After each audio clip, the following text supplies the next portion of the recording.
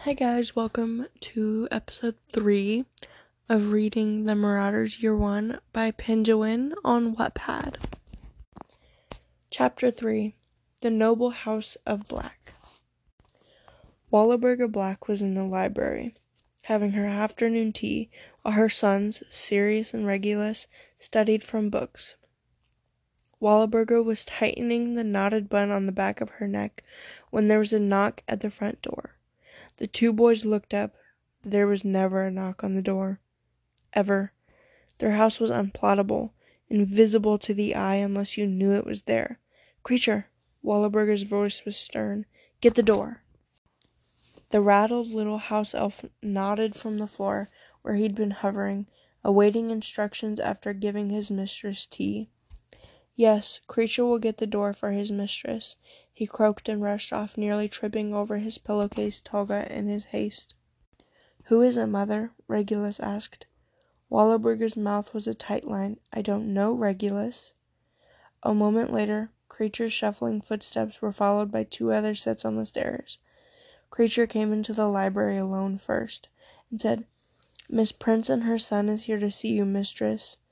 Wallaburger's face squeezed into a disgruntled frown. "Show them in, then," she murmured.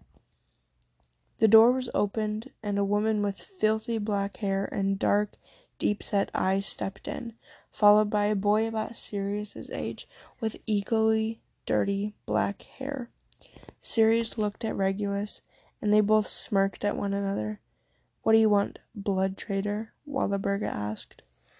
"Wallaburger," whispered Eileen Prince. "Please, it's my family. We have no means to get food, and my son—" She put her palm on Severus's shoulders. "I can't let him go hungry. Please help us." Sirius's eyes met Severus's, a ghost of a mocking grin still playing upon Sirius's lips. Severus felt a hot flush of embarrassment warm his neck and his cheeks, and looked away. "Hasn't he got any shampoo?" Regulus asked Sirius quietly. "Doesn't use it if he does," Sirius hissed back. "Maybe he likes being greasy." Severus swallowed back the rising lump in his throat. "What do I care about your filthy half-blood son?" Wallaburger demanded, staring down her nose at Severus. Her eyes moved back to meet Eileen's. "He may be half-blood, yes," Eileen agreed, "but he is half-blood, Prince. That ought to mean something to you. Your precious blood flows in his veins, the same as it does in your son's." Wallaburger looked at her sons, who quickly made as though they'd never looked up from their books, and said, "My sons are of the noble house of Black. Pure blood runs through their veins. They are not foul blood traitors." Eileen frowned. "Wallaburger, I am your sister.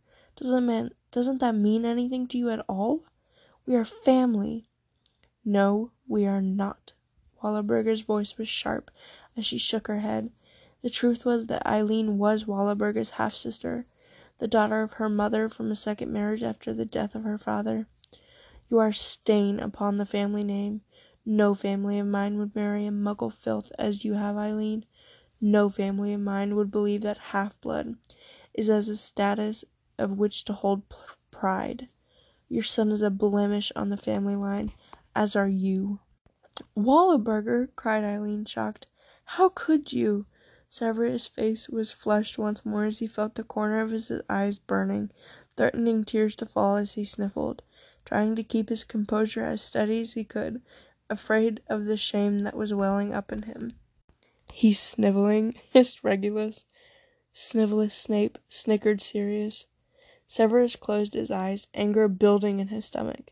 He was humiliated. Only the worst circumstances could have brought Eileen to Wallaburger's house, and they'd reached the rock bottom back at home as Tobias was in his 6th month of unemployment. They'd been living off only the smallest of provisions that could be picked in their gardens for quite some time. But it was the winter food that they could grow was running out.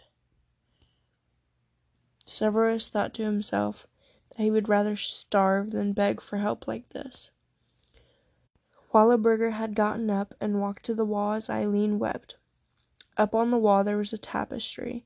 the family tree of the pure bloodline of the House of Black, depicting crisscrossing family lines, recording every union in the ancestry, convoluted by years of cousins marrying cousins to keep the bloodline pure.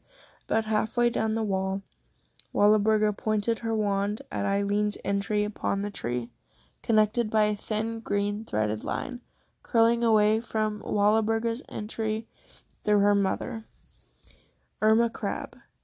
She snaked her wand around the portrait of Eileen slowly, menacingly, like a silent threat. She then looked into Eileen's eyes, a cold, regal expression in her eyes. "Obliterous," she whispered, and a jet of icy white light blasted Eileen's name from the tapestry. Eileen gave a desperate shriek of despair. "Walburga, please," she sobbed. "Don't you remember? When we were children, we played together. We were so close, best friends. Why would you? How could you?" Sirius wrapped his fists into his robes. "Mother, we should go," he said, recognizing the cold in Walburga's face would not be moved by the tears she was shedding. "Leave my home," Walburga shouted, pointing her wand violently towards the door, making it swing open on its hinges quickly. "Creature!" she shrieked. "Creature! See this filthy blood traitor to the door. Shame upon the House of Black." Creature rushed forward and waved to Eileen and Severus to follow him as he shuffled to the door. "Yes," he muttered. "Yes, Creature will show the half-blood filth from the house. Yes, out of the noble house." Walburga was staring down, her nose in hatred, at both of them as Creature beckoned to them. "Noble?" Eileen wailed. "What is noble about this house when you cannot even help family?" Fat tears streaked her cheeks. "Mother," Severus pleaded. Regulus leaned closer to Sirius. "Imagine having that for a mother," he whispered. "No wonder he's a sniveling, brainless git." He grinned wickedly, and both boys snickered quietly. Severus was certain that his face had never been so hotly flushed. If he could have melted into the carpet at that very moment, he would have. He wanted nothing more in the world as much as he wanted to get out of that library, out of that house, and as far away from Walburga and her sons as he possibly could.